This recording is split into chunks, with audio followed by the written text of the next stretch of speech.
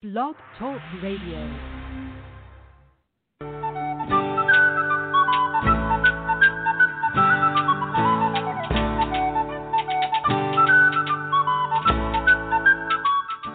Welcome to the Spiritual Unity Radio Network, a station dedicated to the concept that all manifestations of the divine are equally valid. Join Reverend Terry Power HP, Robin McKean, and all the hosts for programming covering a wide range of spiritual topics, right here on Blog Talk Radio.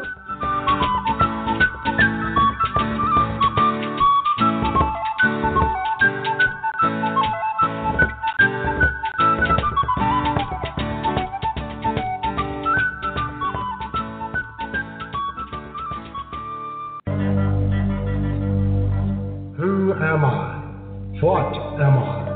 Where did I come from? Why am I here? Is there a purpose to all of this? Join Hercules and Victus and crew as they seek answers to these and other timeless questions and serve Mount Olympus by safeguarding the path of mystic ascension.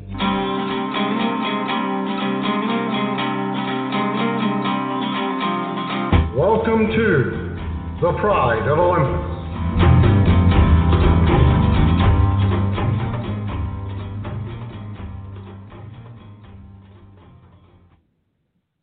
Greetings and welcome to Pride of Olympus. I'm your host, Hercules Invictus. Pride of Olympus is our Merkaba, our sun chariot, our celestial barge, the wheels within wheels shamanic vehicle that facilitates our journey to the astral realms of Gaia's world tree. Pride of Olympus is our metaphorical vehicle for exploring various thematically related but seemingly different approaches concerned with explaining our human origins, guiding our human development, and actualizing our maximal potential. Pride of Olympus supports all of humanity's efforts to transcend this world and venture forth into the great beyond, be they metaphysical, mechanical, or even imaginal. And like all astral conveyances, the Pride of Olympus can and does assume many forms, including that of a podcast. Tonight, I am greatly honored to announce a new show, Growing in Christ Consciousness, with Donna D'Angelo.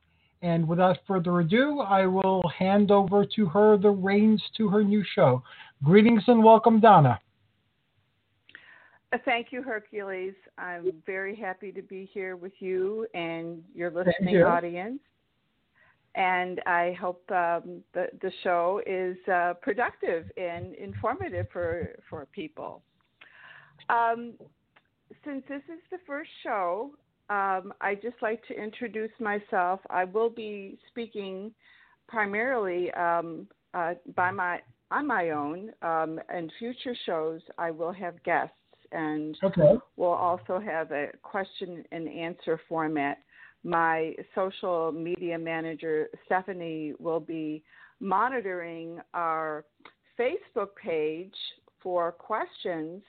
So if anyone in the listening audience has questions, you can go to Facebook and put in /Institute Christ Consciousness and relay your question there, and Stephanie will email them to me, and I'll be happy to answer them.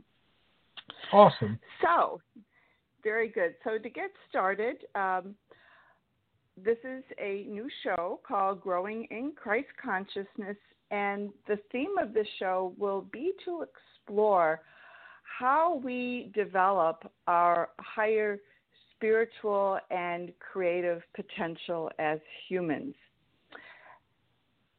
By way of introduction, my name is Donna D'Angelo, and I am the founder and the director of the Institute of Christ Consciousness. We are a spiritual and healing ministry. I'm located in Delray Beach, Florida, but we do have an international outreach because most of the information that we provide is on our website at institutechristconsciousness.org. And we also provide healing sessions for people who are in need and need a helping hand for their spiritual transformation or other levels of healing, even including physical healing. I encourage anyone who is new to the show and to the Institute of Christ Consciousness to check out what we have to offer. There's a wealth of information, and we have a variety of services and materials to support you on your spiritual path.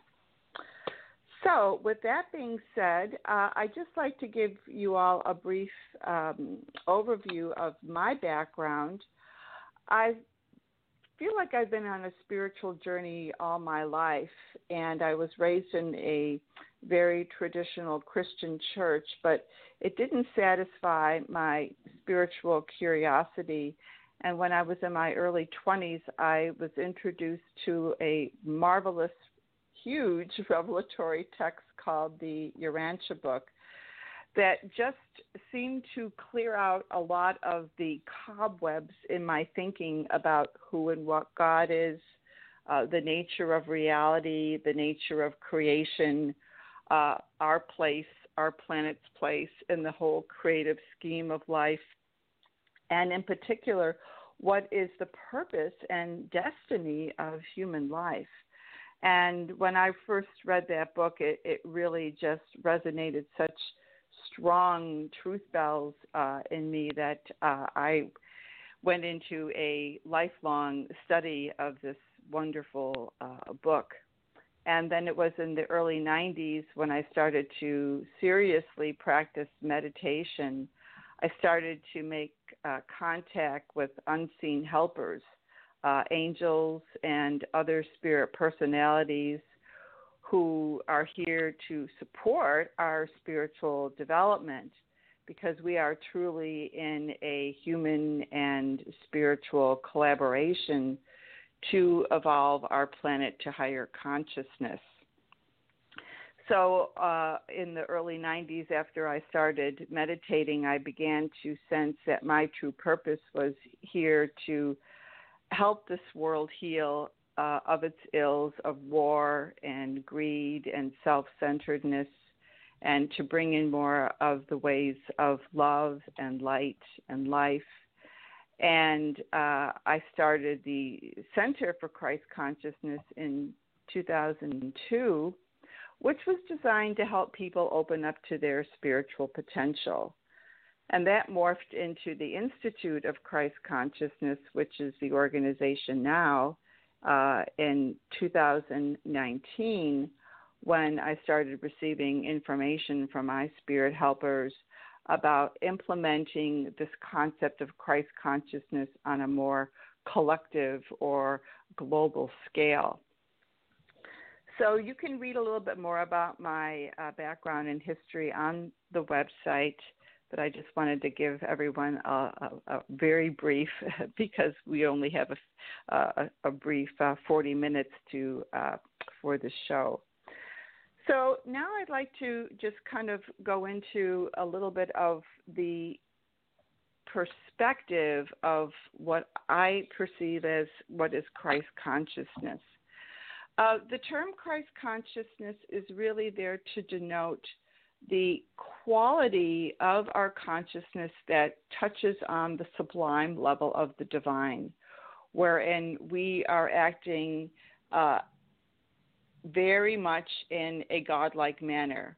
Our attitude toward life is very loving, very compassionate. We exude the fruits of the spirit of patience and tolerance, courage, faith, non-judgment, fairness, compassion, and peace in all that we think, do, and say. And it's really a very lofty goal to reach. Now, the term Christ consciousness, in the way that I am using it in the ministry, is not necessarily connoted to evoke a belief in the Christian theology. I relate to Christ consciousness more in a very broad, general way that we have the ability to develop our consciousness and our creative spiritual potential to reach these higher states of godlikeness, where we are actually living lives of great manifestation in divine love and will. I have written about what is Christ consciousness on the website. It's on the home page. And if you're interested in looking at that, that's available to explore. I believe we are in a time now of great spiritual awakening, and that the purpose for human life is to awaken or to come into a greater appreciation of the spiritual nature of our human existence. And just as we have a physical body that functions in a certain way, we have a circulatory system, we have a respiratory system, and the other systems of the body.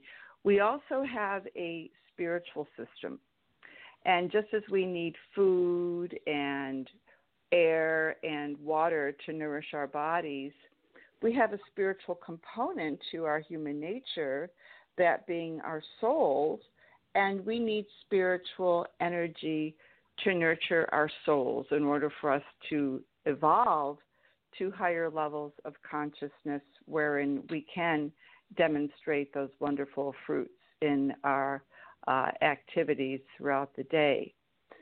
Now, the quality of spiritual energy is really dependent on how much effort we want to put into receiving that energy that comes from a loving, divine creator source.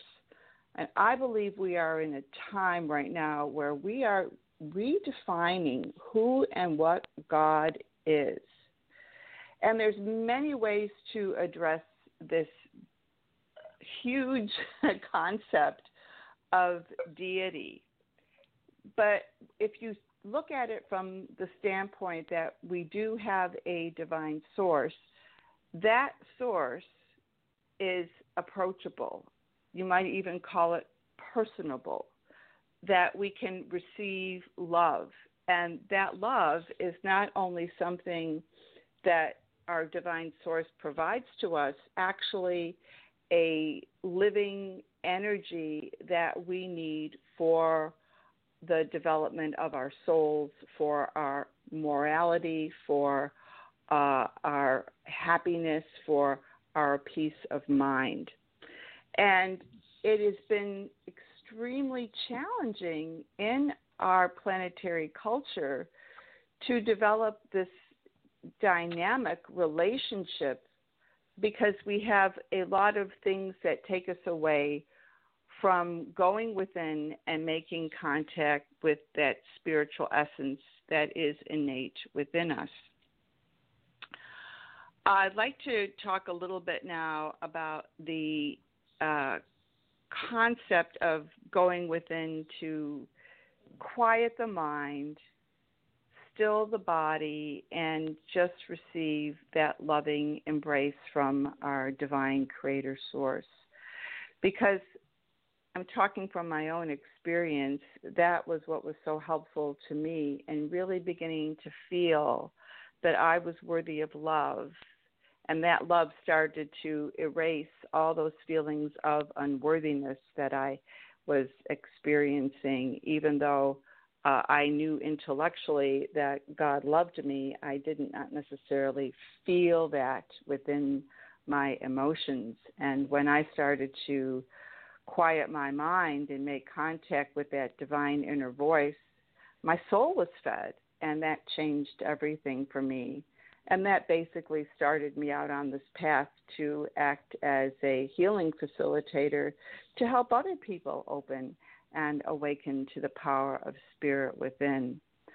I believe our culture, especially in our American culture, has so many outside influences that interfere with the perception of the divine inner voice.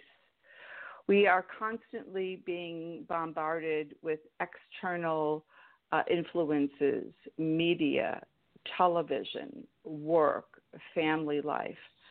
And this can take us away from those feelings of peace, love, security, and safety, which are core fundamental human needs for the development of a strong and healthy character.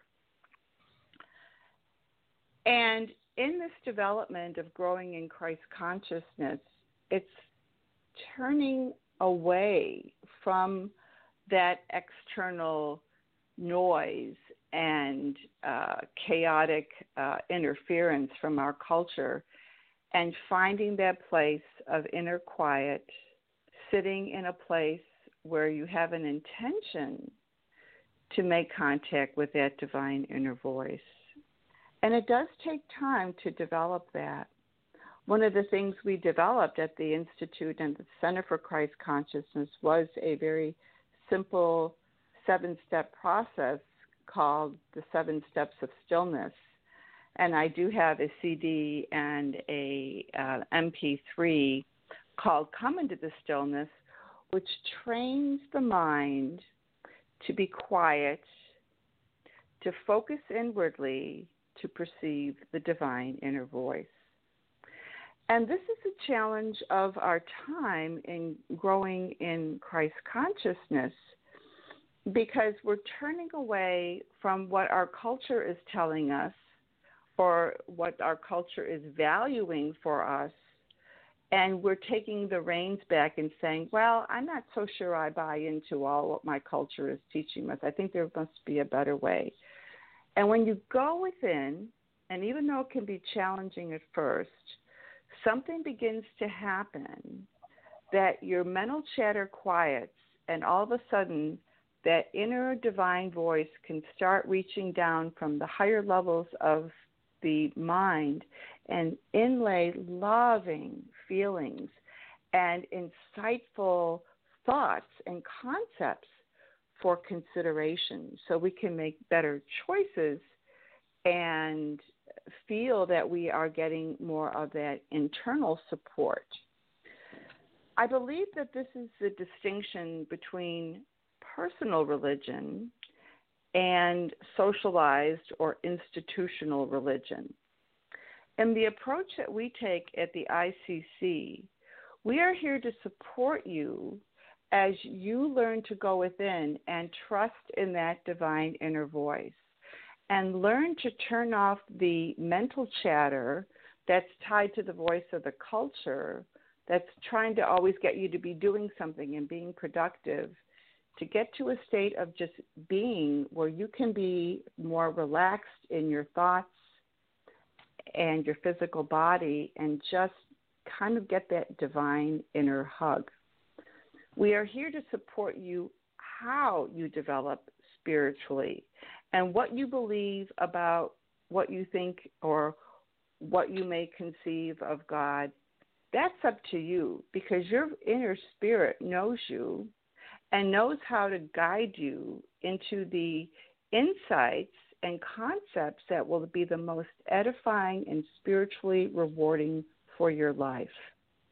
In the approach to institutionalized religion, there are many dogmas and theologies and concepts that are being taught to a person, usually by a priest or a rabbi, and that is more of the collective approach to religion. We do not deter a person away from that, because that does have value. It is very important to study the religious and spiritual concepts and tenets of many, many religions.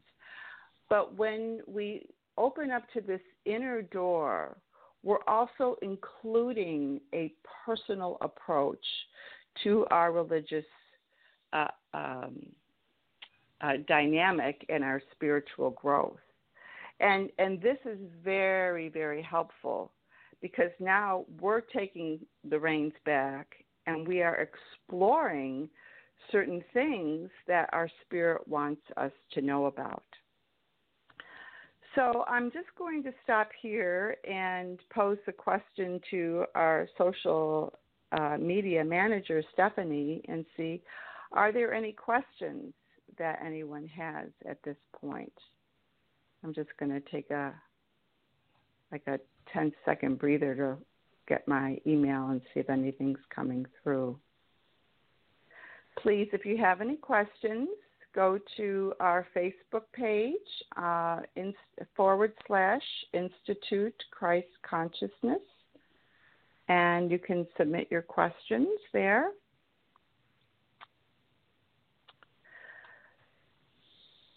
So one of the other things that we provide in terms of services at the Institute of Christ Consciousness to help with this growth into this higher level of consciousness and spiritual and creative potential is that we provide healing facilitation to help you release the subconscious influences that act as kind of like stuck records or tapes in the mind that take you away from feeling worthful, worthy, loved, important, and validated.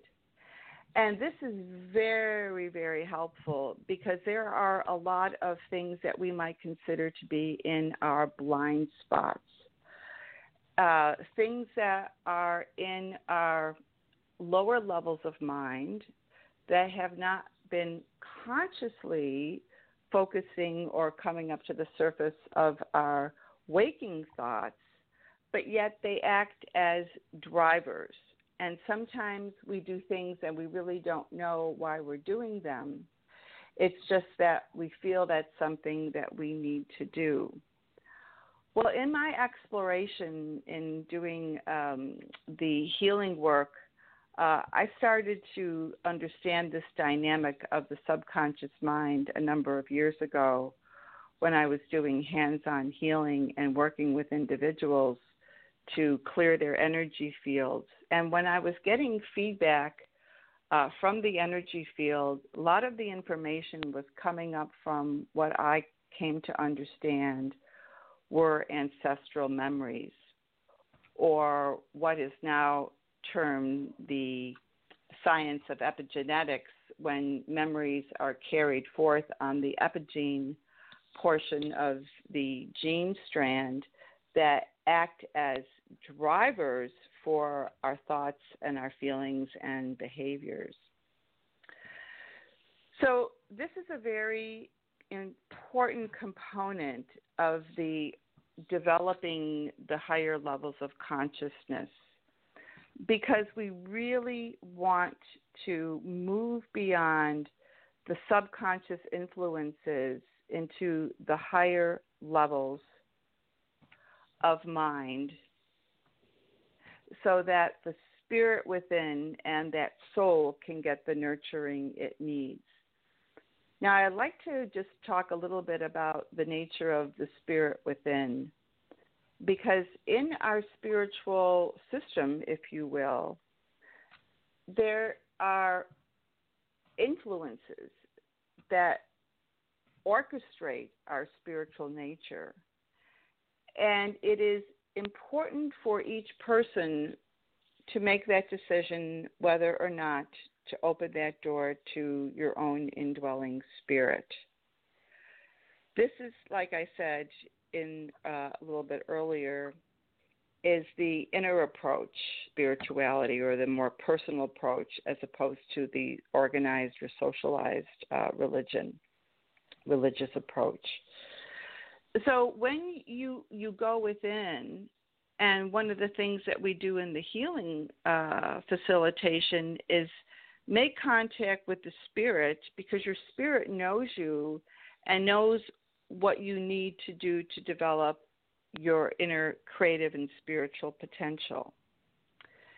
And we hold the space for feedback from your spirit, feedback from your energy system, to see what those blocks are and to help you gently overcome them by an infusion of divine love and light that erases or seems to recode an experience or a memory or a habit pattern that has been unhealthy or unloving or painful.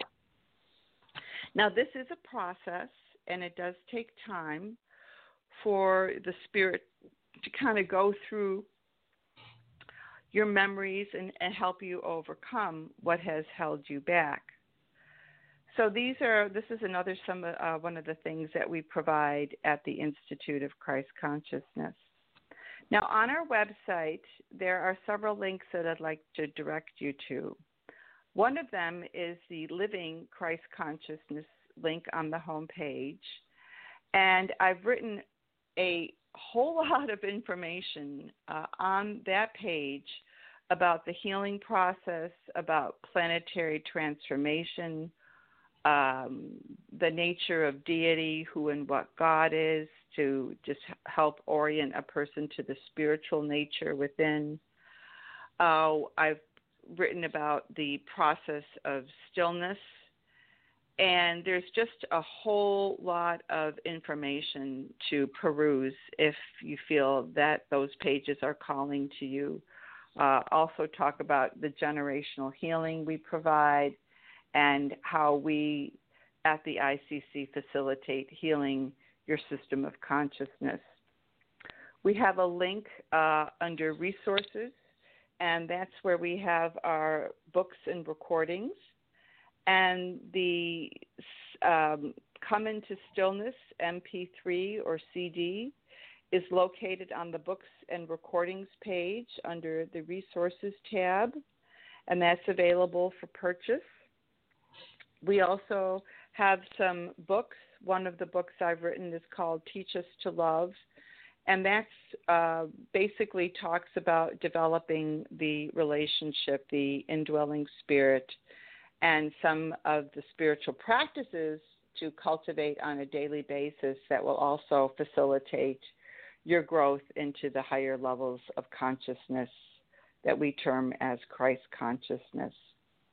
We also provide free healing calls twice a month, and that's under our calendar of events. We also have some informational videos that we've provided to orient you to this vast inner realm of Christ consciousness. And so there's just a whole lot of information on there under the different tabs to look. So I've got the question about the Stillness MP3, and I hope I answered that. That's under the Resources page under Books and Recordings, and scroll down to Come Into the Stillness. And then I have another question. What is the nature of the indwelling spirit? Is it my subconscious? And how do I know if I am communicating with the spirit? Well, that's a very good question. The spirit is a gift from our Creator to act as what you might call a thought adjuster and a feeling adjuster, to help us perceive more from the deity source of all love, light, and life. The indwelling spirit resides in a bandwidth of our consciousness. It's not the subconscious. It's at the other end of the spectrum. It's at the superconscious level. It still is what you might call an unconscious level, but we can cultivate that because the more we quiet our minds and ask for that spirit to reach down through the layers of our consciousness bandwidth, that spirit can relay a thought or a feeling or a concept to our conscious mind. But it is not the subconscious, because the subconscious is where I would say we hold more of our painful emotions and experiences. The superconscious is there to support the receptivity of our conscious mind with our spirit mind. So it's in a different bandwidth. And now, as we explore this realm of consciousness, we are beginning to understand that our minds have a lot of what we call bandwidth. Some of it is conscious, some of it is not. And the superconscious level is where the spirit resides and is wanting to make contact with you. So the other part of this question, which is actually a very pivotal question, how do I know if I'm communicating with this spirit? Well, this is the big question everybody wants to know. And the approach that I take is that sometimes at first it's difficult to know if you are hearing the divine inner voice. And that's why a daily practice of quieting your mind is so important, because now it's getting that mental machine, that mental chatter, that rampant train running down the track to stop and quiet, so that voice can start to be perceived. Now, one of the ways you'll know that you're communicating with spirit is if you begin to feel more peaceful or loving throughout the day. Or if you notice that you have a thought that comes in kind of from left field, like your mind was thinking a thought and then all of a sudden this completely unrelated thought comes in, but it seems to be an uplifting thought or an answer to a question that you've been ruminating on. These are some of the ways that the spirit reaches in. But it's very unique to each person, because each person is unique and each person has a spirit that is customized for you. So it's one of those things to play with, to have fun with, to spend time in that quiet state where you're saying, okay, spirit, if you're there, I need to know. I have a right to know. I deserve to be loved. I deserve to be supported by spiritual help in my life, and I want to know if you're there. And then just sit and relax and breathe. I encourage people to have a centering point, like focusing on your heart center or listening to music, something to quiet the mental chatter so that inner voice can start being perceived. And I'll tell you, when I first started meditating, I had a hard time quieting my mental machine.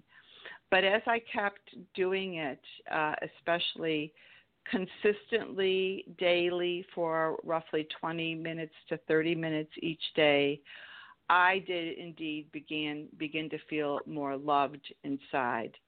And I started to pick up on information, and then there would be thoughts kind of running in my mind that were of a higher nature. And so if it happened to me, I think that this is something that happens to many people, and I've communicated with other people who are on a spiritual path and are meditating, and these are some of the ways that they've also said that they received the guidance or the information. But it is a matter of practice, because now you're tuning your mind to those higher frequencies of spirit. So be patient with it, and know that you may be frustrated at first. I certainly was, and there were times when I would come home and meditate from work, and I just couldn't get quiet. I couldn't relax, and I just said, okay, forget it. I'm not going to do it today. And then I'd try again the next day, and the next day was better. So it's just keep at it, keep at it, keep at it. Perseverance, persistence, and patience does pay off. And we have to remember that we live in a culture that gives us immediate gratification, and this takes a little bit more effort. So if you expect immediate gratification from this, I highly encourage you to put that aside, because that can be very discouraging and make you stop altogether. And I will just speak from experience that even though I was very interested in spiritual growth and my study of the Urantia text was very edifying to me, my behavior in becoming more loving, more patient, more tolerant with myself and others did not change until I started this practice of communicating with my spirit, because my spirit fed me and gave me what I needed and helped me relax and become a much better person. And I know that this will happen to anyone who starts on this path of growing in Christ consciousness. Thank you, Donna. That was awesome. Great and very thoughtful and full introduction to growing in Christ consciousness. I know that you shared your contact information, but if you would kindly do so again, I'm sure many people would appreciate it. I connected to both your Facebook page and your Facebook organization page, as well as your website on the description for today's show. So folks can click through there. But for the folks who are not on Facebook, if you could share it again, that would be awesome. Certainly. The website is called InstituteChristConsciousness.org. And there is a contact button if anyone is interested in contacting me. I'm always delighted to meet people on a spiritual path. The other thing I'd like to mention is one of my spiritual colleagues, Leon Vanderpool, who is a spiritual transformation life coach, he and I put together a 10-week online course called Journey into Your Higher Self and Purpose. And that is a very easy to follow 10-week lesson to help you develop your inner spiritual perception, so that you can begin to feel what your spirit is telling you about who you are, what your purpose is for your human life, and what is your true nature as a human. It's very uplifting and edifying, and that's called journeyintohigherself.com. But there is a link on the homepage to that course. And I do recommend for people who are on a spiritual path to explore that webpage, because there's a lot of information and it will give you a really good idea of that, the curriculum that we're promoting that will help you on your path to growing in Christ consciousness. Okay, so, thank you very much, Donna. Thank you, Hercules, for hosting, and I am so grateful for the opportunity. And we will do the show again in March on the 4th Thursday of the month. Yes. So thank you. Thank you very much. And thank you to everyone listening. And much love to everyone. Okay, we're going to take a very quick break. We're going to listen to Dave the Bard's Antler Crown and Standing Stone. And then we'll be back with the legendary Nick Curto and his show, The Urantia Book.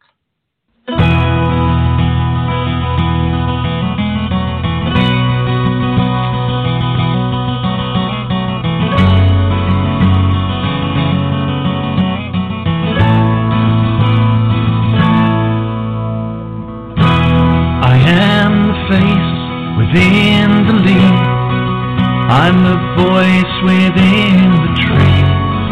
I am boy, I am man, the face of the changing man.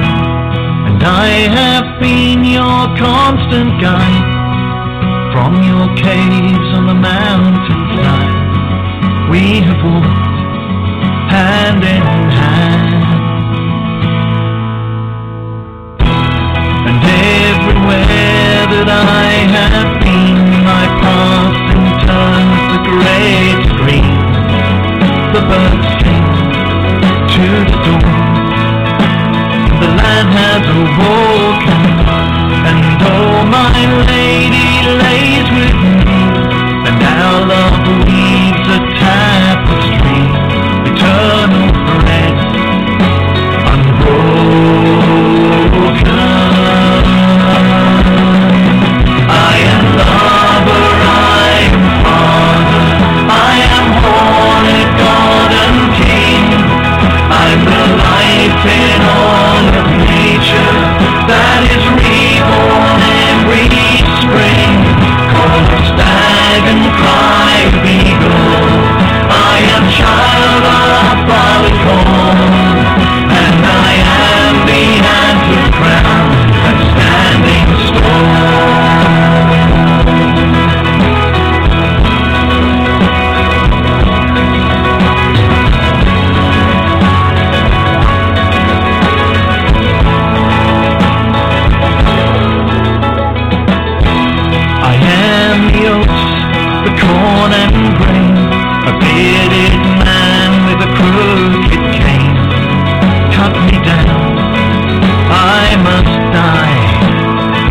time to be born again. But don't you cry and don't you grieve. Soon a wild tide will lead on the night of Samhain.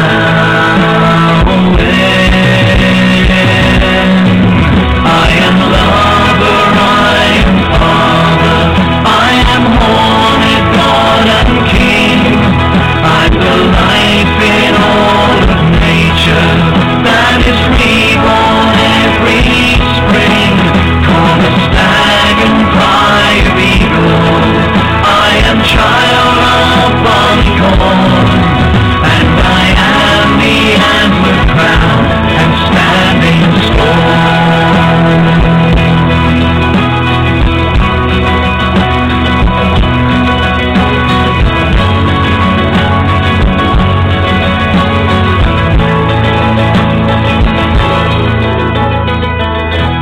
The air is cold, the sky is grey. Where am I this winter's day? Bones of trees, fallen leaves, the time of the winter queen. But through the wind and snow and rain, know that a part of me remains. Holly stands evergreen.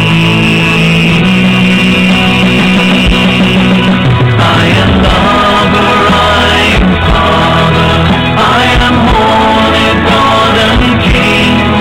I'm the life in all of nature that is reborn every spring. Call a stag and cry of eagle. I am child of Polycorn, and I am the antler crown and standing storm.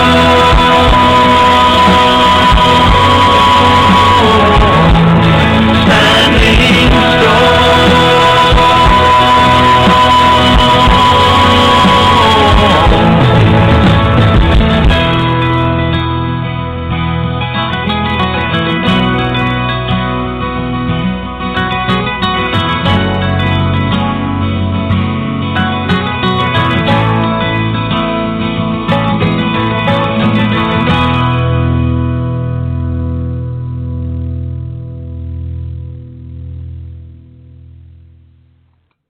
Greetings and welcome back to Pride of Olympus. I am Hercules Invictus, and before we start our next segment, let me give an orientation to what our program is all about. Pride of Olympus is our Merkaba, our sun chariot, our celestial barge, the wheels within wheels shamanic vehicle that facilitates our journeys to the astral realms of Gaia's world tree. Pride of Olympus is our metaphorical vehicle for exploring various thematically related but seemingly different approaches concerned with explaining our human origins, guiding our human development, and actualizing our maximal potential. Pride of Olympus supports all of humanity's efforts to transcend this world and venture forth into the great beyond, be they metaphysical, mechanical, or even imaginal. And like all astral conveyances, the Pride of Olympus can and does assume many forms, including that of this podcast. Now, without further ado, our next segment, in which the legendary and awesome Nick Curto presents the Urantia book. Today, his guest is David Glass. Greetings and welcome, Nick. How are you? Well, thank you very much, Hercules. I am good, and certainly it's always a pleasure to be with you. You certainly are extended family to me, for sure. And looking forward to this program with my guest tonight. The scepter of Zeus is yours. Okay, David, are you there? Yes, I am. Hello. Hi, Nick. Oh, and hello, everybody. David. Hi. Yes, I'm so happy that you're here with us, and we'll start the program. Again, this is Nick Curto Presents the Urantia Book, a live podcast. I'm Nick Curto, your host, and a very brief background about me. I now live in Manhattan, and I have been here for a good part of my life. I was born and raised in New England, Springfield, Massachusetts, to be precise. I went to the Massachusetts College of Art and Design in Boston, was president of the Newman Club and the Drama Club. And after graduation, with a Bachelor of Fine Arts degree, I headed directly to New York City to begin my advertising design career. And also, and this is important, to continue to explore my ongoing deep spiritual search, as well as other big questions about life that we all have and want to have answered. Now, I first heard of the Urantia book while attending the All Souls Unitarian Church in Manhattan's Upper East Side, and quickly found a wonderful study group in Soho area, hosted by Robin and Helene Jorgensen, two wonderful, wonderful people, and that was in 1989. Now, I've been reading and studying the Urantia book now for approximately 31 years, and trust me, it doesn't seem possible it's been that long, but it has. It has been an expansive, breathtaking experience to explore this awesome, wonderfully, beautifully loving book. Now, the word Urantia, and I'm going to spell it for our listeners, Urantia, means our planet Earth. I'm a longtime member of the Urantia Society of Greater New York, made up of UB readers from New York, New Jersey, and Connecticut, and I've been their past president, vice president, and outreach chair, and now serve on the outreach committee itself. I now host a Urantia book study group here in Manhattan in the West Village, and that is sponsored by the Urantia Society of Greater New York. Now, that meets the first and third Sundays of each month, and that goes throughout the entire year. We go from 1 to 2 o'clock at the center on West 13th Street. The study group is free of charge and open to all. You all are more than welcome. And we read the book and stop to discuss what we've been reading, and been an amazing journey for all of us. And we have new readers as well as long-time readers as part of the group.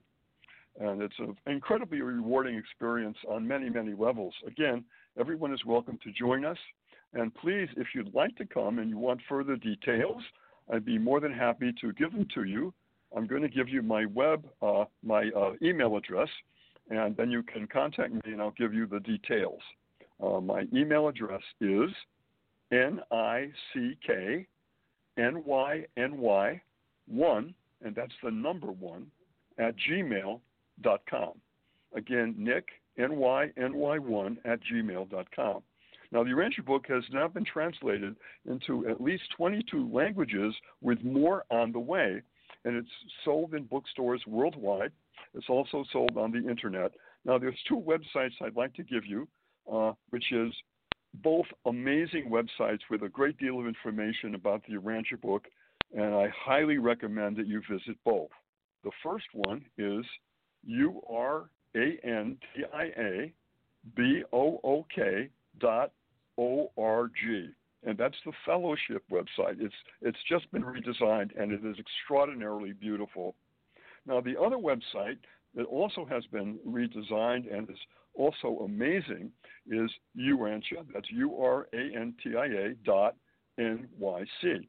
So that's more of a local website for the people in this area. Okay, without further ado, my featured guest tonight on this podcast is a very good friend and colleague of mine, David Glass. David, again, a much wonderful welcome to you, sir. Thank you so much, Nick. It is delighted to be here and to be able to speak to people that might be interested in this whole area. From the introduction that your host gave, it sounds like we're totally in line with the scope of ideas that they're interested in. Yes. Now, what I'm going to do now, just for our listeners, to give a very brief, and believe me, listeners, this is a very brief idea about what David has been up to.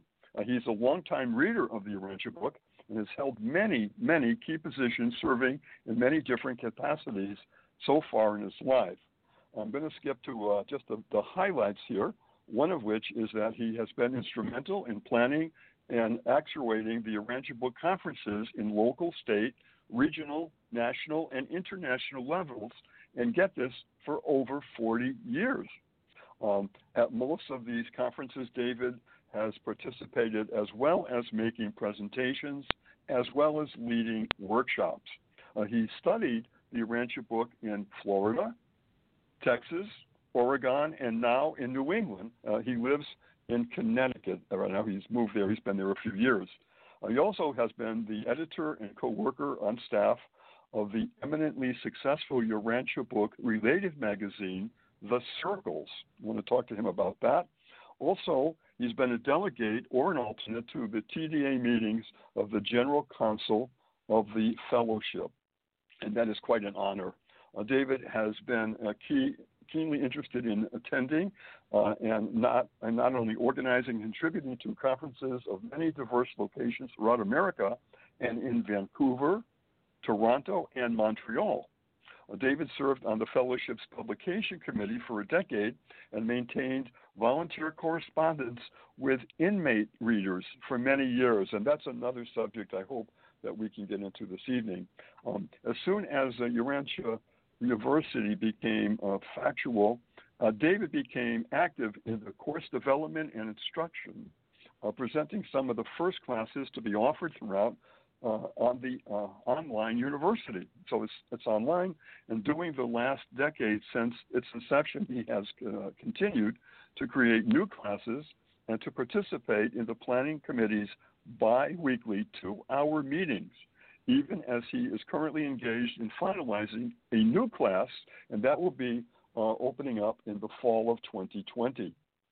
Last but certainly not least, in January 2020, he was inducted as a brand new member of the Urantia Society of Greater New York, in which he now serves as a member of the Outreach Committee. David, you are one heck of a busy critter. Well, I found that the Urantia book, it generates a sense of opportunity and energy for involvement in what it makes available. It's a considerably is a huge text. I'm sure from previous programs you've discussed it with other readers. You've probably mentioned that it's over 2,000 pages, so it covers quite a lot of material, and you're bound to find something in it that you're interested in and want to run with. Well, I think that's an understatement, absolutely. And what I'd like to do just very quickly, David, is just do a little bit about your background, just to have the listeners know a little bit more about you. So if I may, first of all, may I ask where you were born and raised? Right, in Atlanta, Georgia. I lived there until I was 10 years old. In two places, on the very south side of Atlanta for the first 5, and then the very north side, the other 5. Okay. And did you have brothers and sisters? I have one younger sister. She's 4 years younger, and we joke that I got the right brain because I've been interested in creativity in general, and she got the left brain, if that's computational concepts, and especially technology. If I need a geek, there's one in the family, my sister. Well, that sounds like a very good balance to me. And also, just briefly about your mom and dad, just tell us just something about them, and also, were they spiritual at all? Yes, Mom and Dad grew up in rural Texas, just west of Waco. And Dad grew up Methodist, my mother Baptist, but Dad, well, they both been rather liberal in terms of which denomination they belong to, but they've pretty much stayed in the Protestant part of Christianity. I myself grew up Baptist pretty much the first 10 years, moving to Orlando then. We joined the Presbyterian Church. Some friends of ours were members there and invited us. And then when I moved over after I graduated from college, I was in another community. My dad was associated with the Methodist Church that he had grown up with, and I had some time associated with that, yes. Okay, very good. And just briefly, your schooling, where you studied? Actually, I was very blessed to have parents that were determined to provide some opportunities for me that they hadn't had. And so from kindergarten through 5th grade in Atlanta, I had private schooling. I had some public schooling in Orlando. At 11th grade, I had gone to a summer music camp in Michigan at the National Music Camp in Interlochen, and happened to win a scholarship there to go to their boarding school for 2 years, the junior and senior year. So I graduated high school there. If you're interested in college, then I went on to college in St. Petersburg at what was Florida Presbyterian College, associated with the church I was a member of in Orlando. It has a different name now, but because some of the funding and the trustees and so forth has changed over the years since I graduated, to such an extent that they've actually changed the name of the college. It's now Eckerd College, and it's right in St. Petersburg, walking distance to St. Pete Beach. Excellent. And also, let's go to the question I ask everyone that I interview, and that is, how did you come first to be associated with the Urantia book? How did that happen? I had a year after graduation.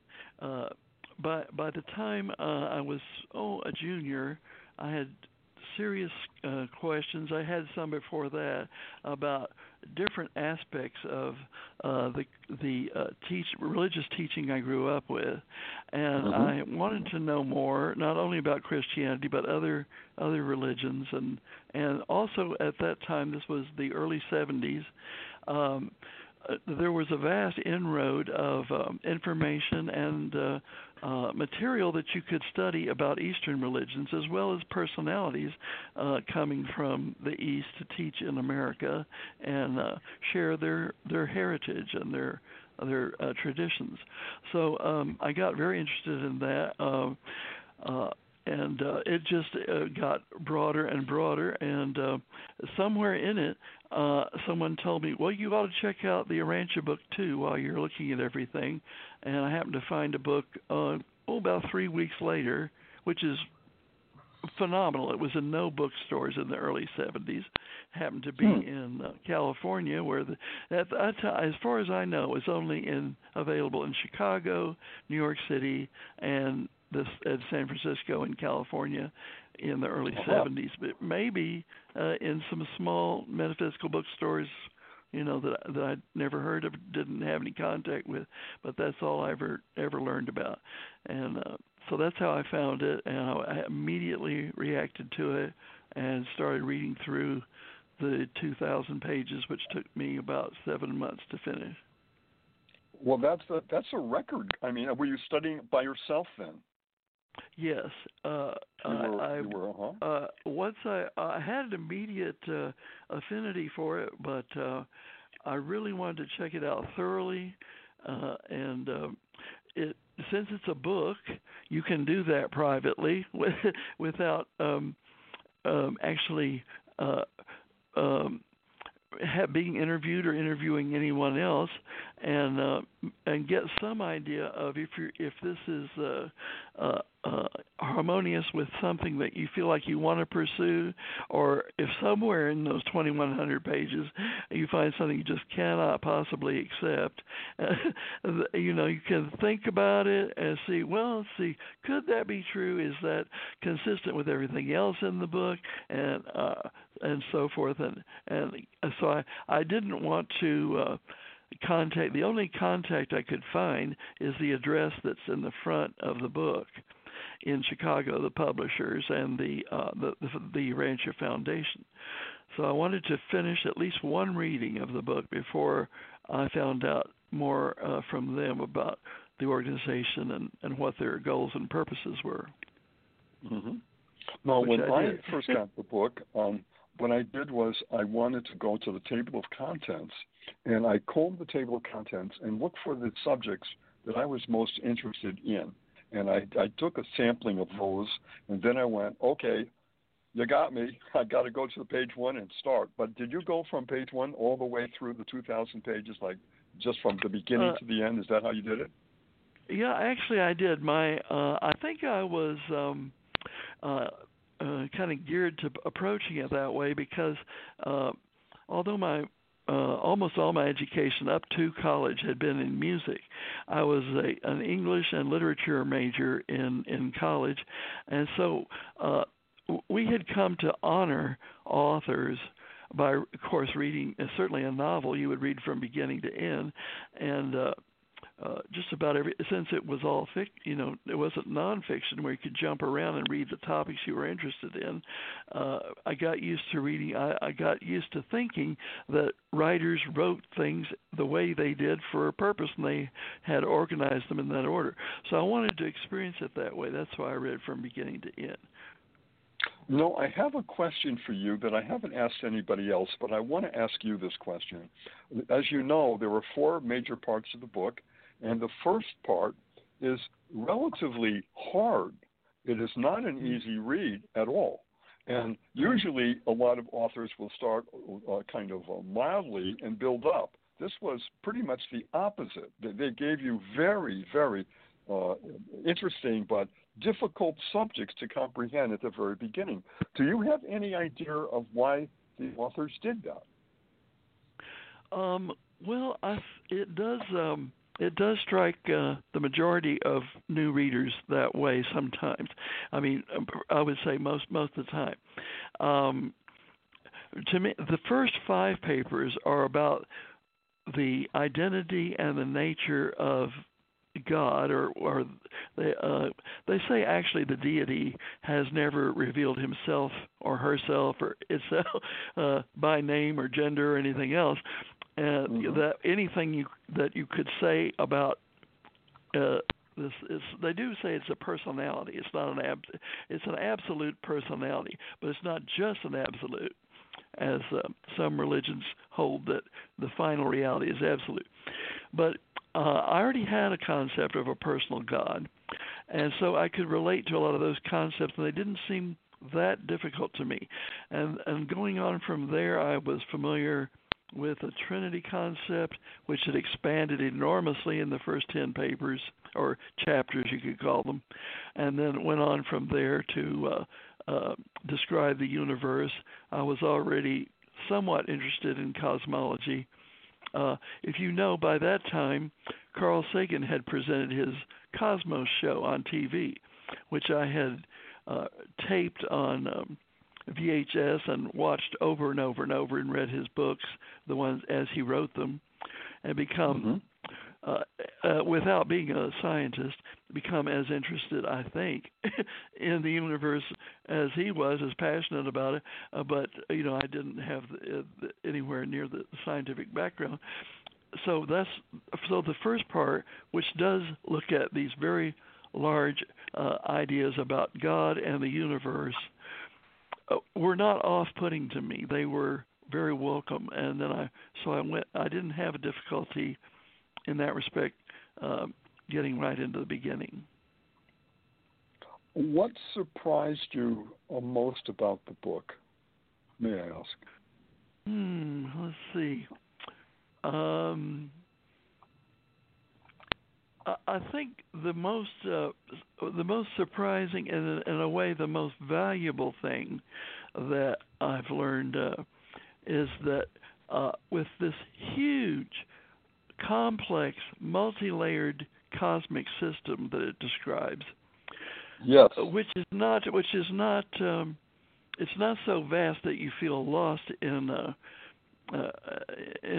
system in which you are virtually an anonymity, a non-entity. Because one of the main principles of it is that each personality is unique and irreplaceable, part of the infinite design of the cosmos from the beginning, from before the beginning, if there were, before time. And this is interesting too, that there's a relationship between eternity and time. Eternity is not just a long, unending duration of time. It's a different relationship to sequentiality and so forth. But that we can't really conceive of it as they describe it, but they give us words to get a feel for it. But anyway, from that prior level, the conceiver, the creator of what came after, you could say after the Big Bang, if that's your concept of the universe. From before that level, the concept of you, your personality, your uniqueness, was in existence. It came into being at the point of cosmic evolution when your point in evolution was called for, and here you are uniquely related to the origin of it all. So this means that if that's the basis of your religion and your being, if that's primary, then that transcends where you were born, what nationality you are, what religion you grew up in, what family you're in. Your relationship to the origin is stronger, vaster than even your earthly relationships.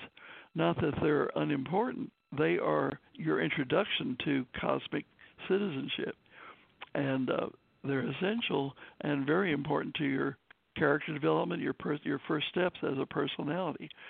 But you have a destiny that relates to the total, and you have a unique contribution to make to that whole plan that no one else was ever conceived to contribute. That was the most astounding and remains the most astounding concept I encountered in the book because of the value it puts on every individual. Well said, and it exactly does that. And as you know, it describes a vast universe of 7 super universes, and we are in one of them, in kind of the edge of it, we call it the Milky Way.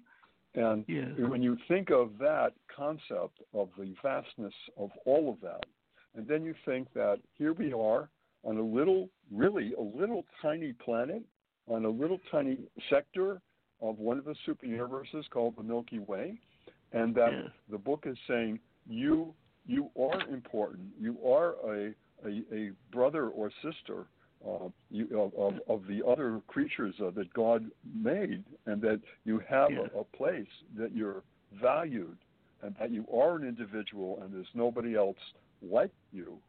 And that just gives you an incredible feeling. I mean, I was just in awe when they started describing that.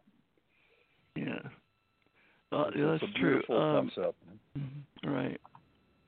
And you can elaborate on it to an extent, but I'm sure we want to get to other points. But I could fill up the program with the implications of that point. Well, I told you at the beginning too that before we went on the internet, that David, you have such a vast contribution you made throughout your life to the Urantia book that I just want to do an overview basically tonight. Right. But I want to definitely have you back in as certain as we can schedule you, and have you back a few times, because I want to go into some of the areas that you have been devoting your life to, and I think they're very, very interesting, and I think our listeners would find that fascinating. So don't feel rushed at all, because we're going to have a lot more time on this. I want to ask you also, Dave, what did you find most difficult about the book? Was there anything in there, or in general, is there anything you could tell us? Yes, it may be difficult to describe because it was so difficult. But there is one chapter, you might say, they call them papers. There are almost 200 of them in the book. So a little bit past halfway, number 106, describes, as we were saying, it's a multi-layered universe. And I think I caught a feeling for that in our host's description of what the Pride of Olympus is about. A multi-layered nature of reality. And that metaphysical means beyond the physical, and of course there could be levels beyond what we conceive of as metaphysical now, and meta, and so forth. Well, that paper describes, it's called Universe Levels of Reality. To me, there are two other papers that lead up to that, and then that is the most, to me, challenging in terms of concept and vastness of to get a grasp on intellectually, and then if you wanted to relate to it personally, you do that kind of subjectively. And but the idea is that we're on, we would say, the finite level, and we come into it just barely. You know, we're the intelligent animal. At least we think we are, and we've been told by our friends who wrote the Urantia book that we are. We're capable of self-consciousness. We're aware that we're aware. We can think about our thoughts, which, so far as we know, because we can't converse with animals, the unique animals, on this planet anyway, and. They're saying that when any animal becomes self-conscious like that on any planet, it becomes a primitive human, and from that point, that's the entry point of the finite level, the most basic of the 7 levels, and then they range up to infinity. So, from finite to infinity, they just have names. They're only names because we can only really relate to the finite. The level above that is the perfected finite, which hasn't happened yet, and we can't really relate to it. It's just a sort of an end point of finite evolution. But then you would say that's 2 levels and 4 more above that, and then infinity beyond that, which even beings on the, say, 6th level couldn't conceive of the infinite 7th level because their concept capacity wouldn't extend to that. So we're given these levels or these concepts to work with, and I don't think they're given with any sense of this being really useful to anything but like philosophy or giving you concepts for the sake of concepts as humans, and the idea that there are many levels to reality, and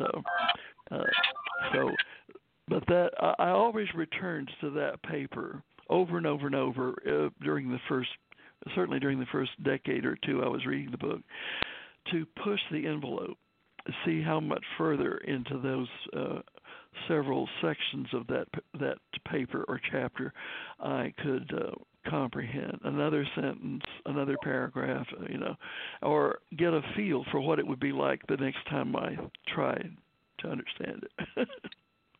Right, and I think all readers have a sentence or a quote or something in the book that just so stands out to them that they carry that in their heart, and sometimes they'll share that with someone else.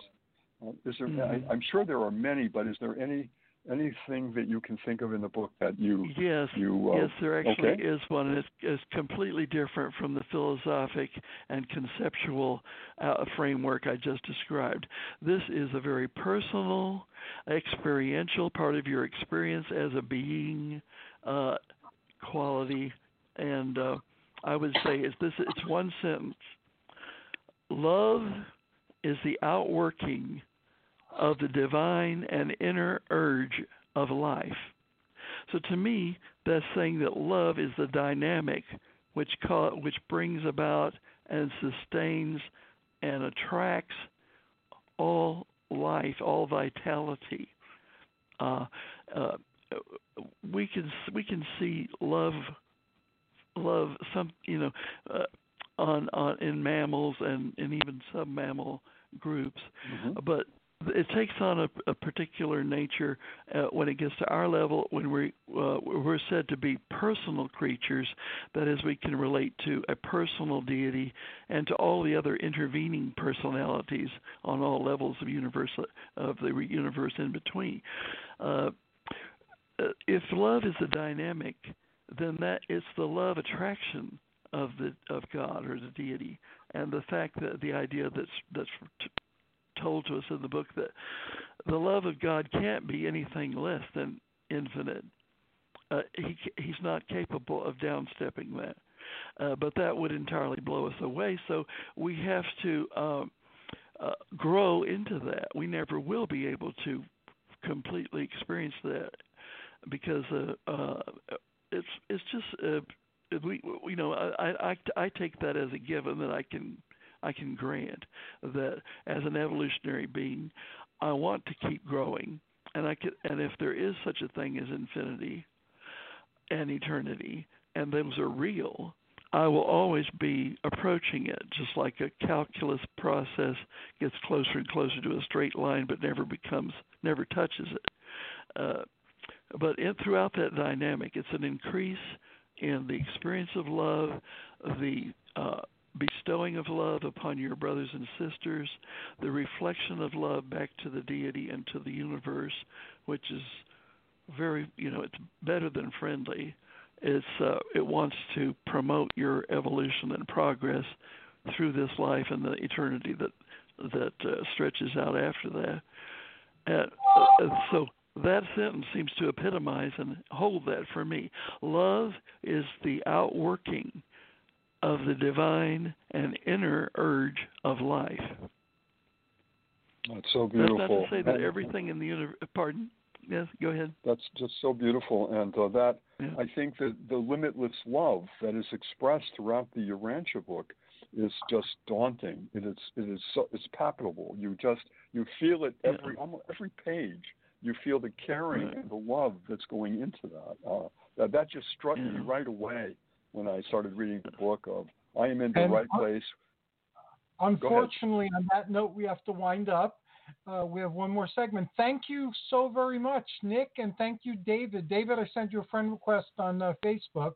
I'd love to hear more of your ongoing adventures in the spiritual universe. Well, certainly. Thank you very much for having me. I have no danger of exhausting what the Urantia book has to offer. And I just encourage anyone to explore what it has to say because it can relate to anyone and they can relate to it on any level they want to encounter it and embrace it. David, you've been such a wonderful guest. And thank you so much again for being my guest tonight. And we're going to have you back. We're going to check your schedule, and we'll definitely do that. And we'll get into other parts of your amazing service for the Urantia book. This is Nick Curto for the Urantia book, wishing you all an enlightened journey. Till next time, please explore the limitless love of the Urantia book. Stay safe and be kind to one another. Goodbye for now. Goodbye. Goodbye. Take care. Much love to all.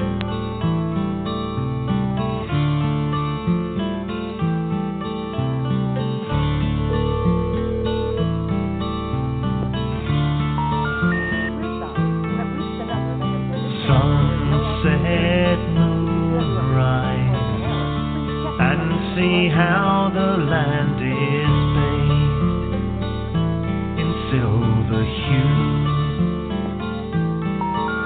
You feel so lonely. Come with me and let me show there are others just like you, who feel the powers of earth, sea and sky, of dragon and fairy and shades of the night. Hear the call of our ancestors of blood and bone, of womb and tomb and standing stone.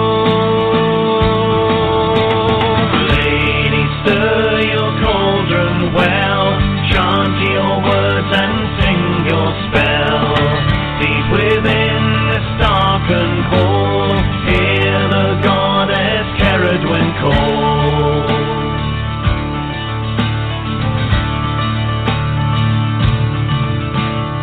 See a man alone on a hill, his arms raised high to the moon, chanting words, a charm, a spell.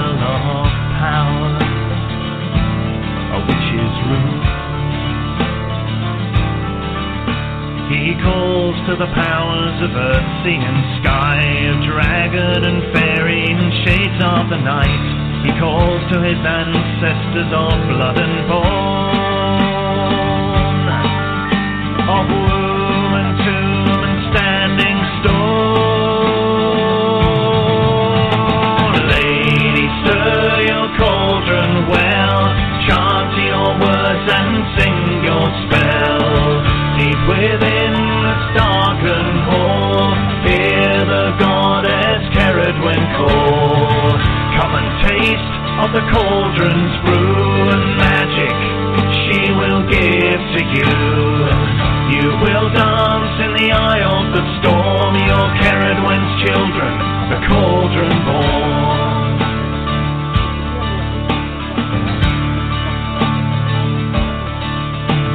A charm of silver, the gypsy said when he was just 17. Your future I'll tell you, every thread and turn is there to be seen. She took his hands, tracing the lines, searching for patterns and looking for signs. Your life a construction, one day you will see. Through the illusion and into the dream. Lady, stir your cauldron well, chant your words and sing your spell. Deep within this darkened hall, hear the goddess Ceridwen call.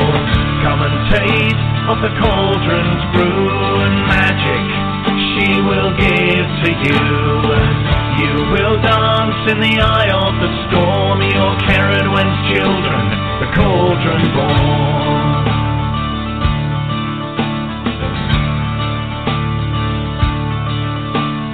So we stand on this hill, our shadows are cast by the moon,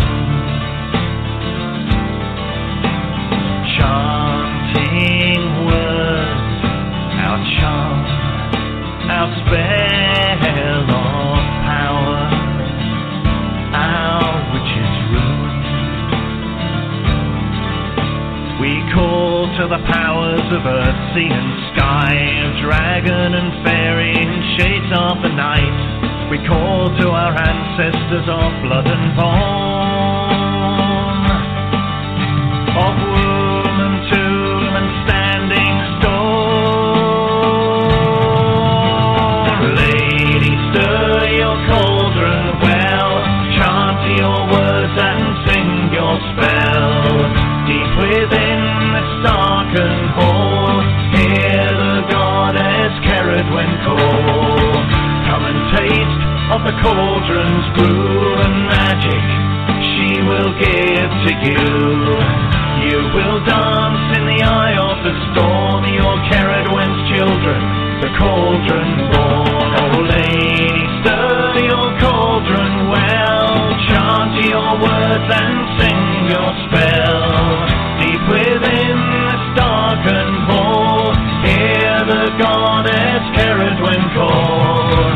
Come and taste of the cauldron's brew and magic she will give to you.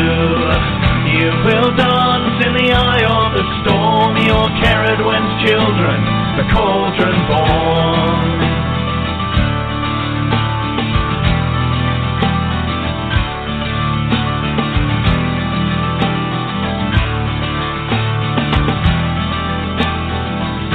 You're the cauldron born,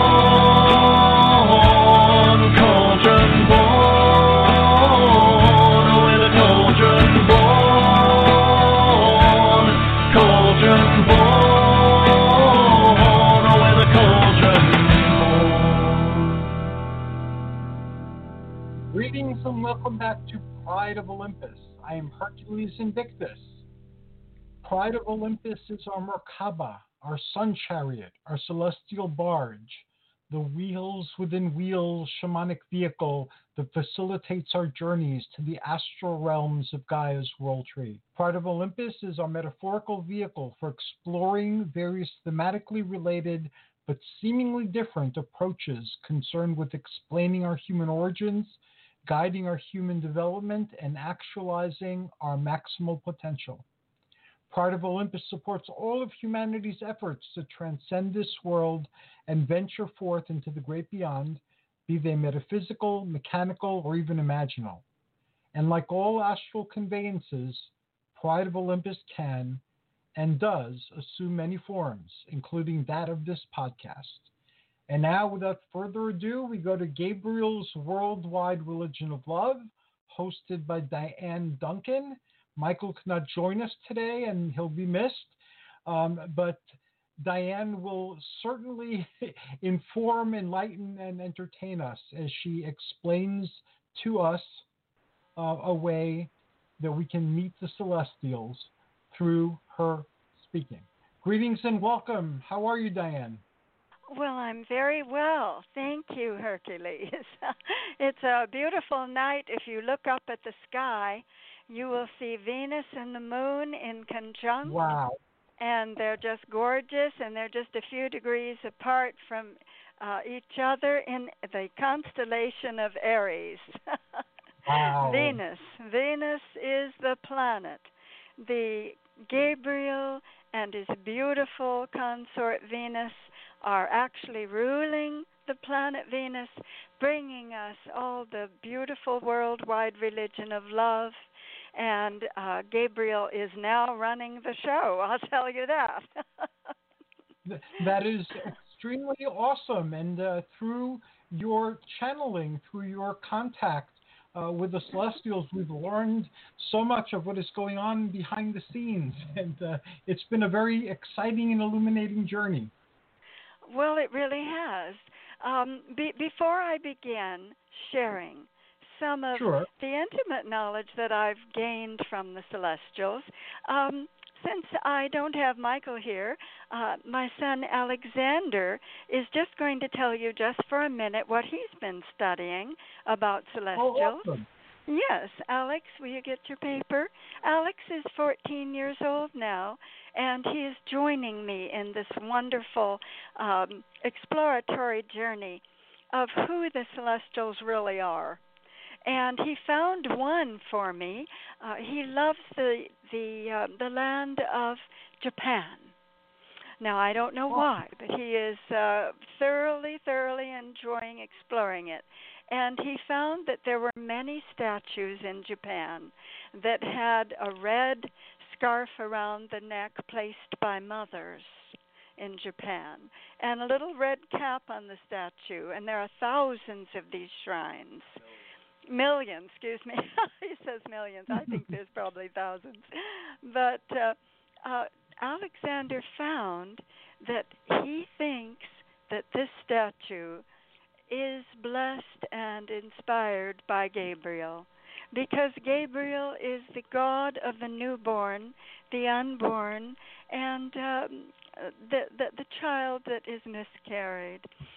And so he came to me with the pictures of Jizo, that they call it in Japan, and I asked, and they said, indeed, that Gabriel flows through those statues to try and heal the mothers that have lost children, newborns, through miscarriage or abortion even, or illness after death.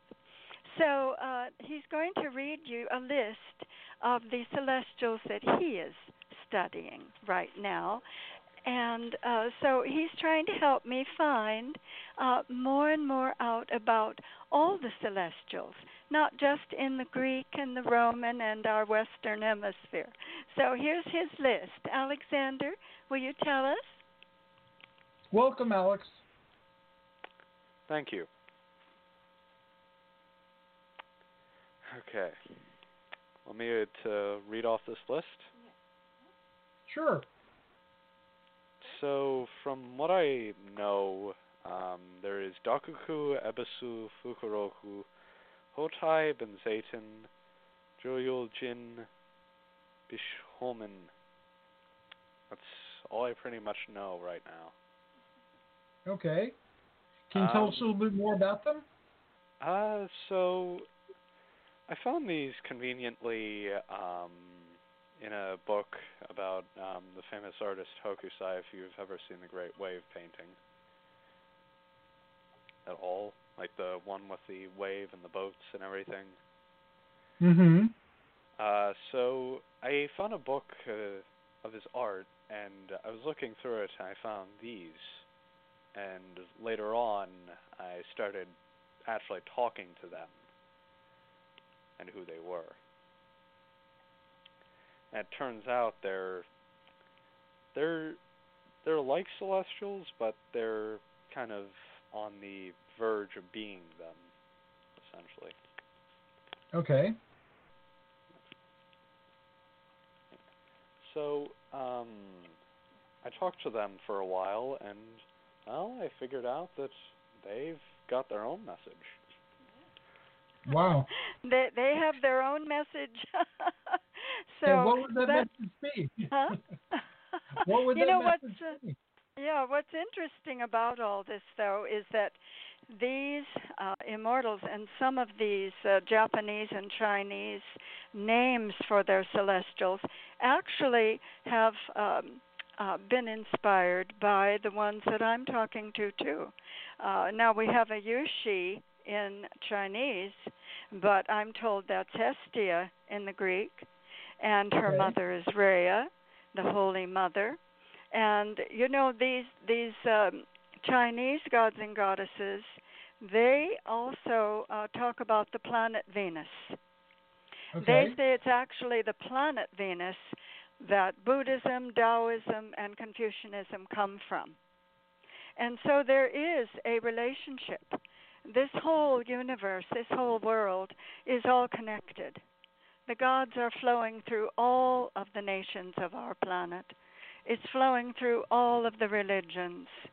These celestials are known by so many different names. And this is why tonight, since Michael is not here, I thought that I would try and share a few more things about the celestials that I talk to almost every day. Awesome. And I want to tell our readers, my name is Diane Duncan, and I am an interfaith minister. And I'm not only that, but I actually have talked to the gods that I'm going to be telling you about. I actually talk to them. They actually talk to me. I do see them. And it is the most glorious experience of my life. This never happened before December 19th, 2013. And this was the afternoon that I finally began my journey talking and believing that they are real. And that's why I'm here tonight, to tell everyone else that they really do exist. They can really talk to you. They really look like a person. They really feel like a person and touch like a person. And this is what I'm trying to get my message across about.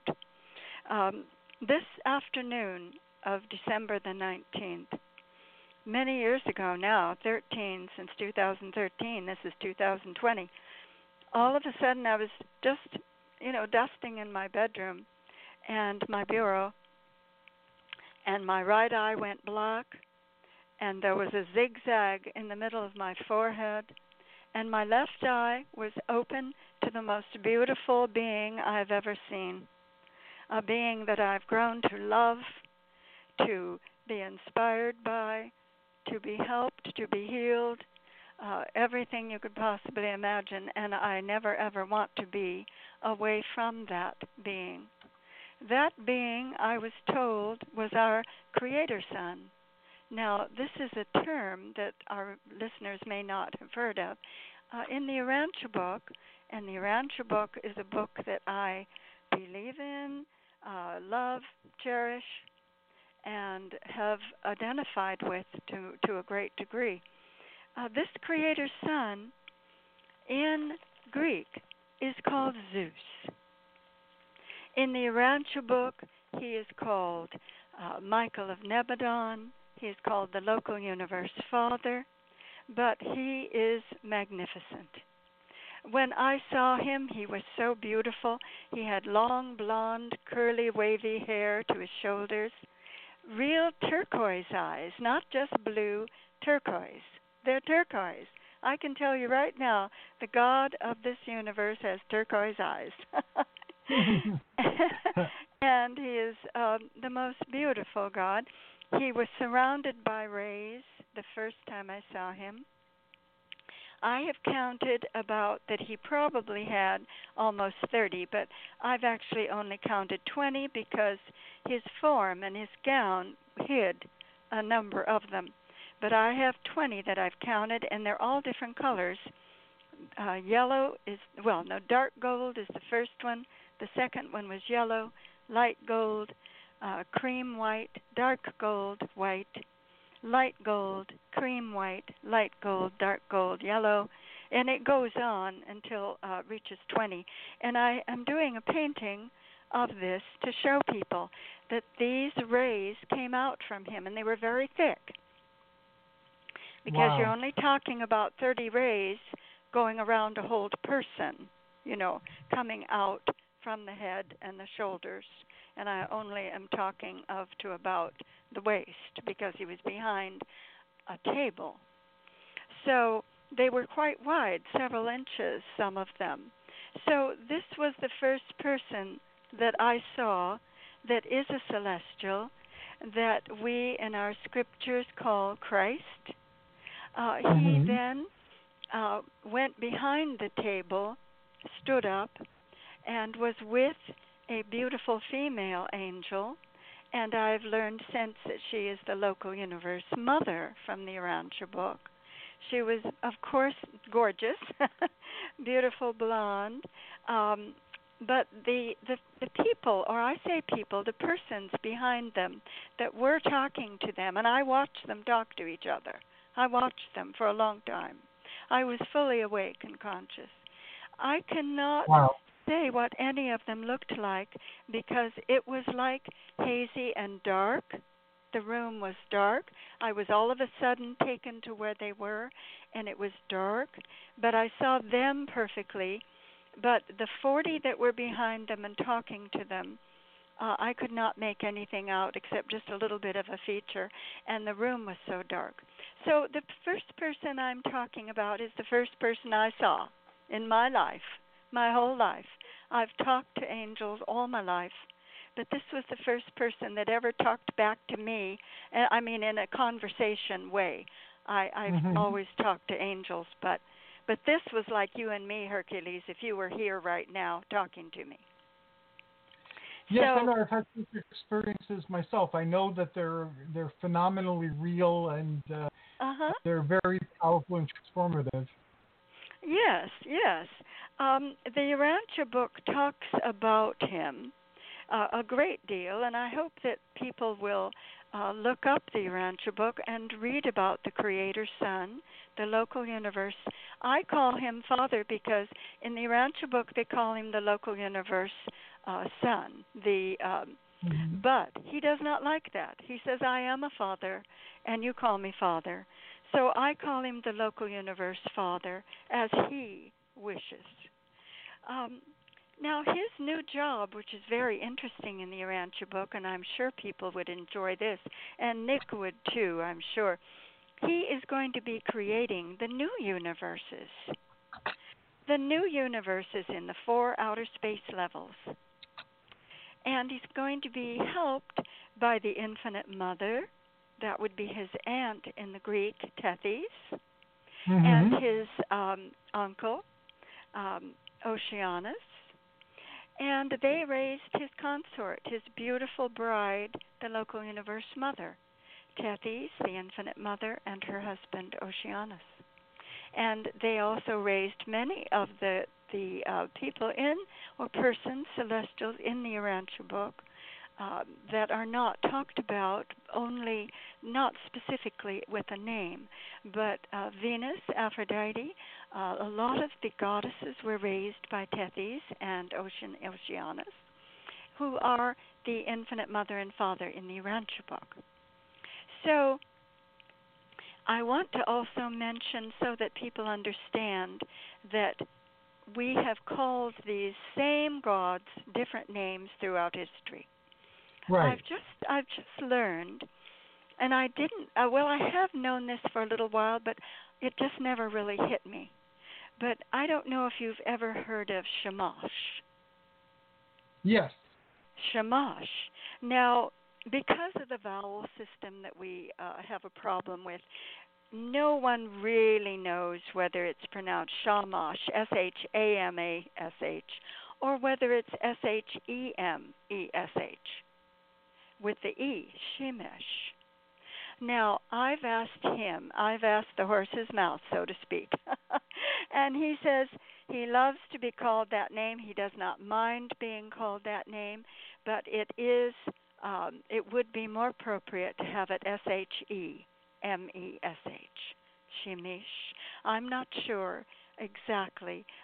Maybe Hercules, you could do a little looking up for me and find out how that would be a little better, make it easier for me to understand. So sure, I can he do that. he is a god that was flowing through from probably 2000 BC in Iraq or some of these countries as Shemesh.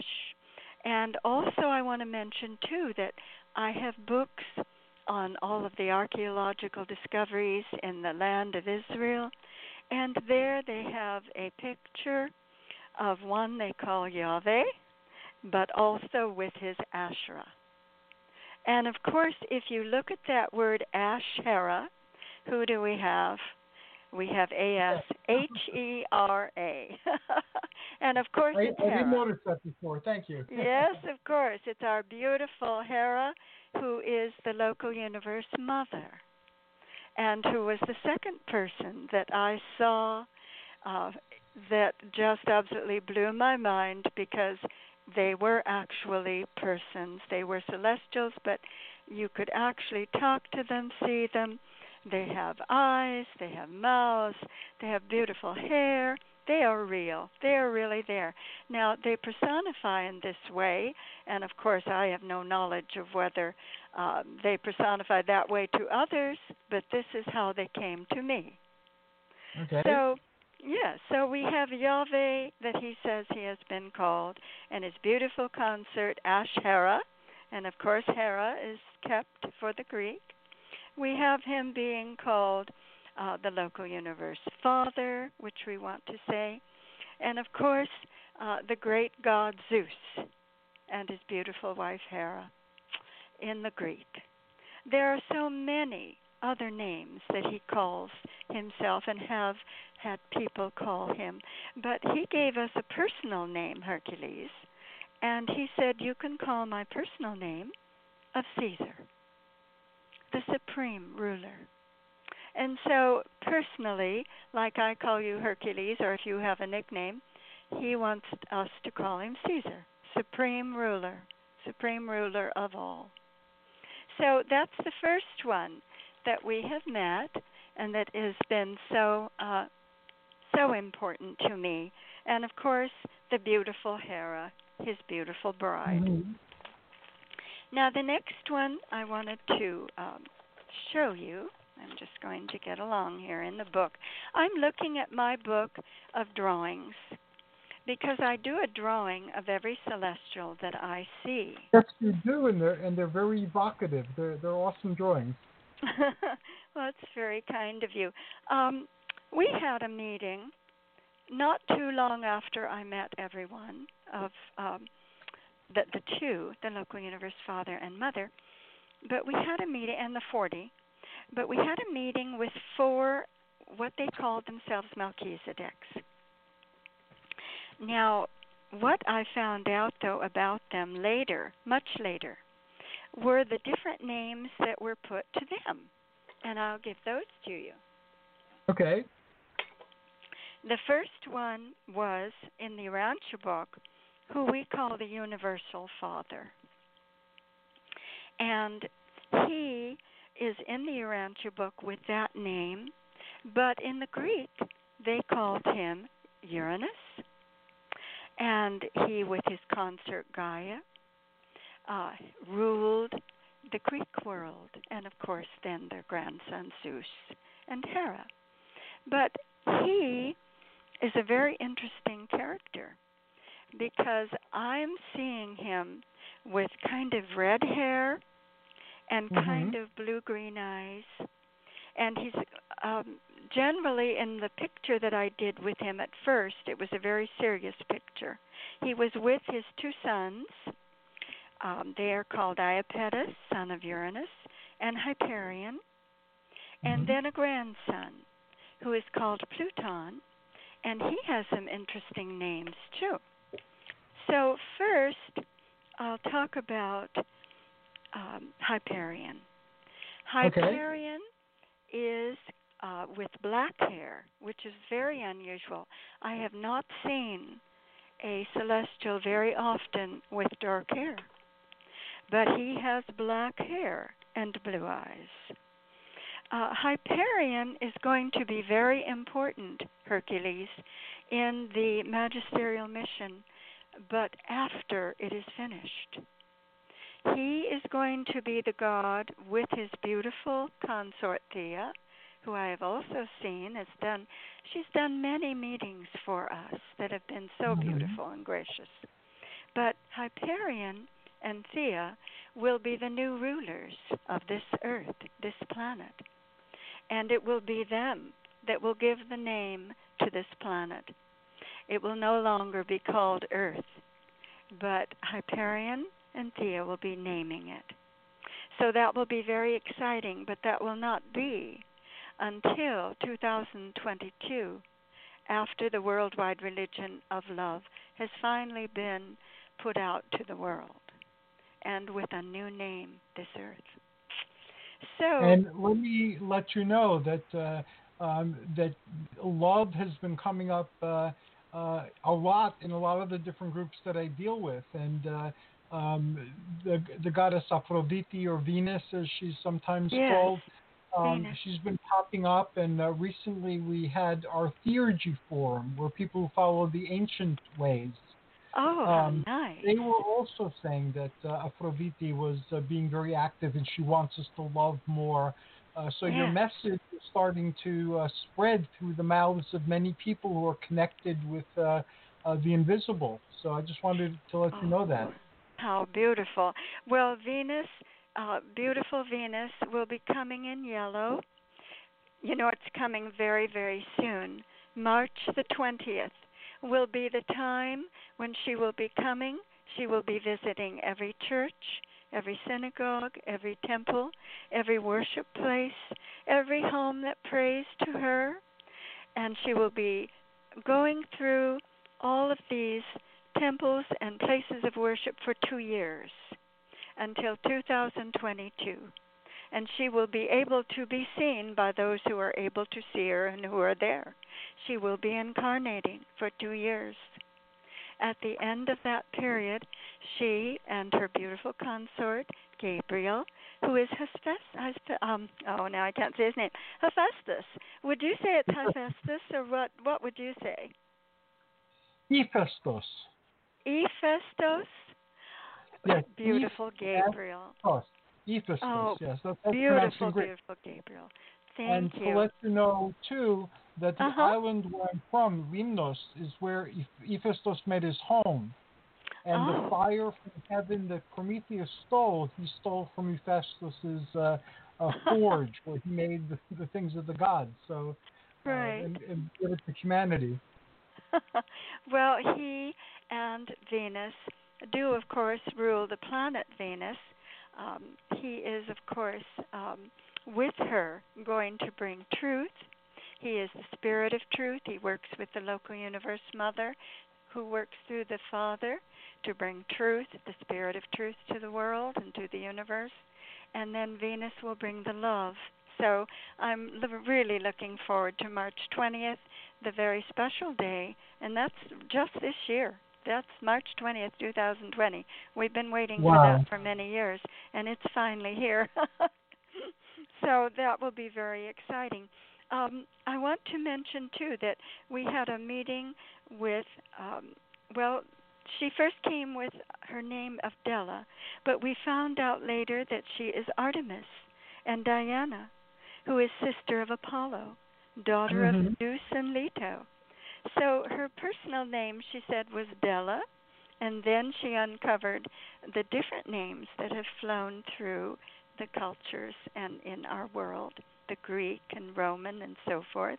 She's adorable with long, crinkly hair, green eyes, blonde hair, and she's got the most precious smile. She's precious, and she came with Corinth. Now, Corinth was her personal name, but she is actually called Hestia in the Greek, and she's the sister of Zeus, the eldest daughter of Cronus and Rhea. And she's called in the Roman Vesta, and in the Greek, of course, the Hestia, which I said at the beginning. But those two brought in a whole 25 celestial group of celestial musicians. Hestia is a violinist, and Della is a soprano, a singer. And they brought this whole group in, and I didn't know who they were in the beginning. We only knew they were musicians. But eventually we learned one was Apollo, who gave us the first name of Aaron. He is a musician, an organist, just like Saint Germain, and a composer.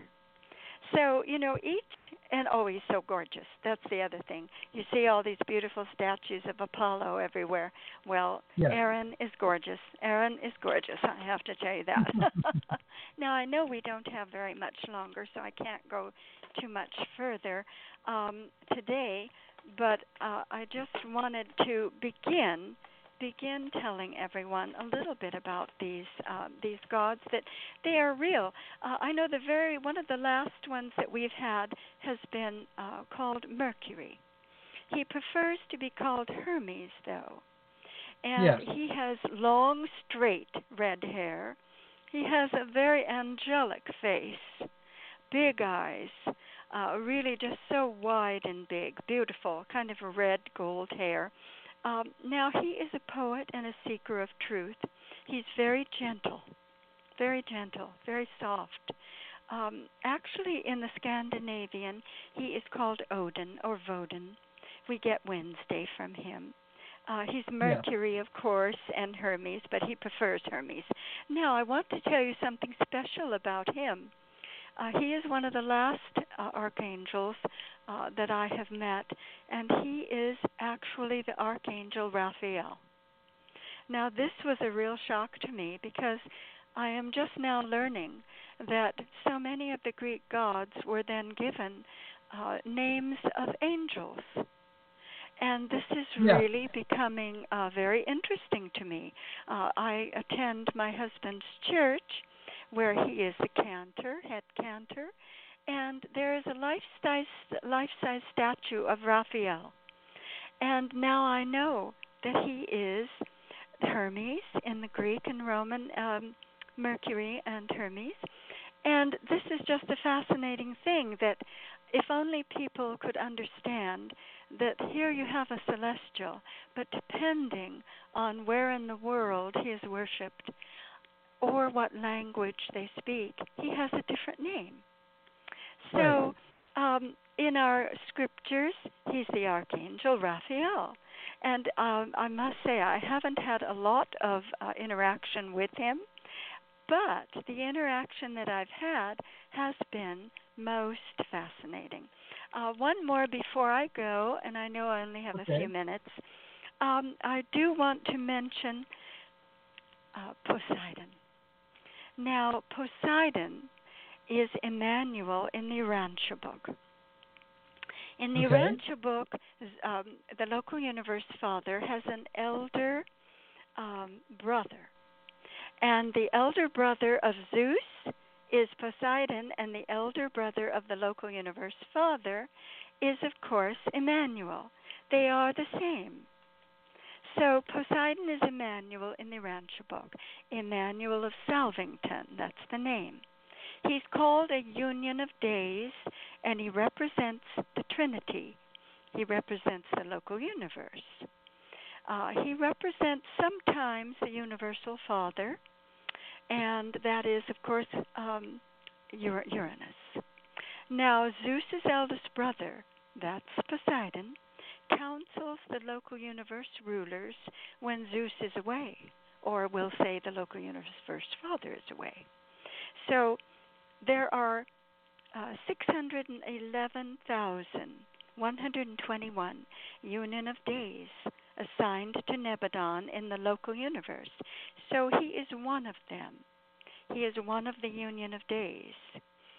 So I just wanted to mention him, and also to say that he has given me some personal advice and personal meetings here in the home with my son, Alexander, pertaining to Alexander's future in the world and in the world for us, for Michael and I.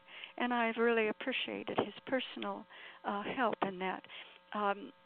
He is a gentleman very, very slim. He's like the local universe father, Zeus. Zeus is so slim, Hercules. He's so slim.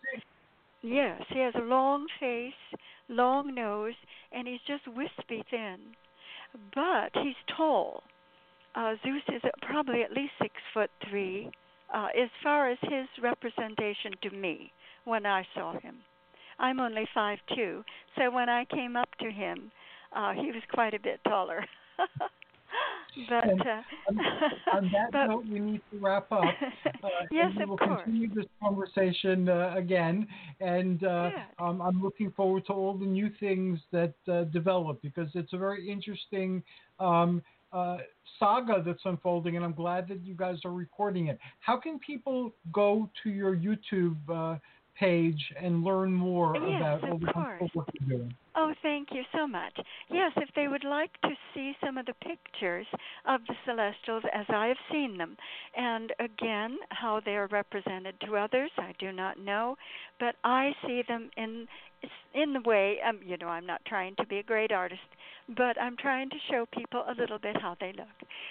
All you would have to do for the YouTube channel is our number is Michael, Michael, and A-N-D, Diane, D-I-A-N-N-E, Duncan, D-U-N-K-I-N. And you have us. We're up there. We have over 85. Wow. Yes, we really do. Videos, and we're just really excited about them. But what is the most remarkable thing is that this worldwide religion of love is actually coming really rapidly now. We're almost to March, and March 20th we will be having a celebration. Now I want to tell everyone one more thing, if I have one more minute. Just one second. Exactly. Go ahead. We have exactly a minute. We have two celestials that are coming on Saturday. Two new Buddhas, and they are Crocia and Duciel, and they will be joining us and joining our family of celestials. So we will be having a ceremony and welcoming them at 2 o'clock on this Saturday, the 29th. So if everyone wants to pray to the local universe Father and Mother, on Saturday at 2 o'clock, we will all be gathering with them to welcome two new Buddhas to our home. Thank you very much, Diane. Thank you, Alex, and give my love to Michael. I will speak with you again very soon. And thanks to all who joined us from home. Until next time, this is all of us wishing you joyous journeys, amazing adventures, and lots of love in your life.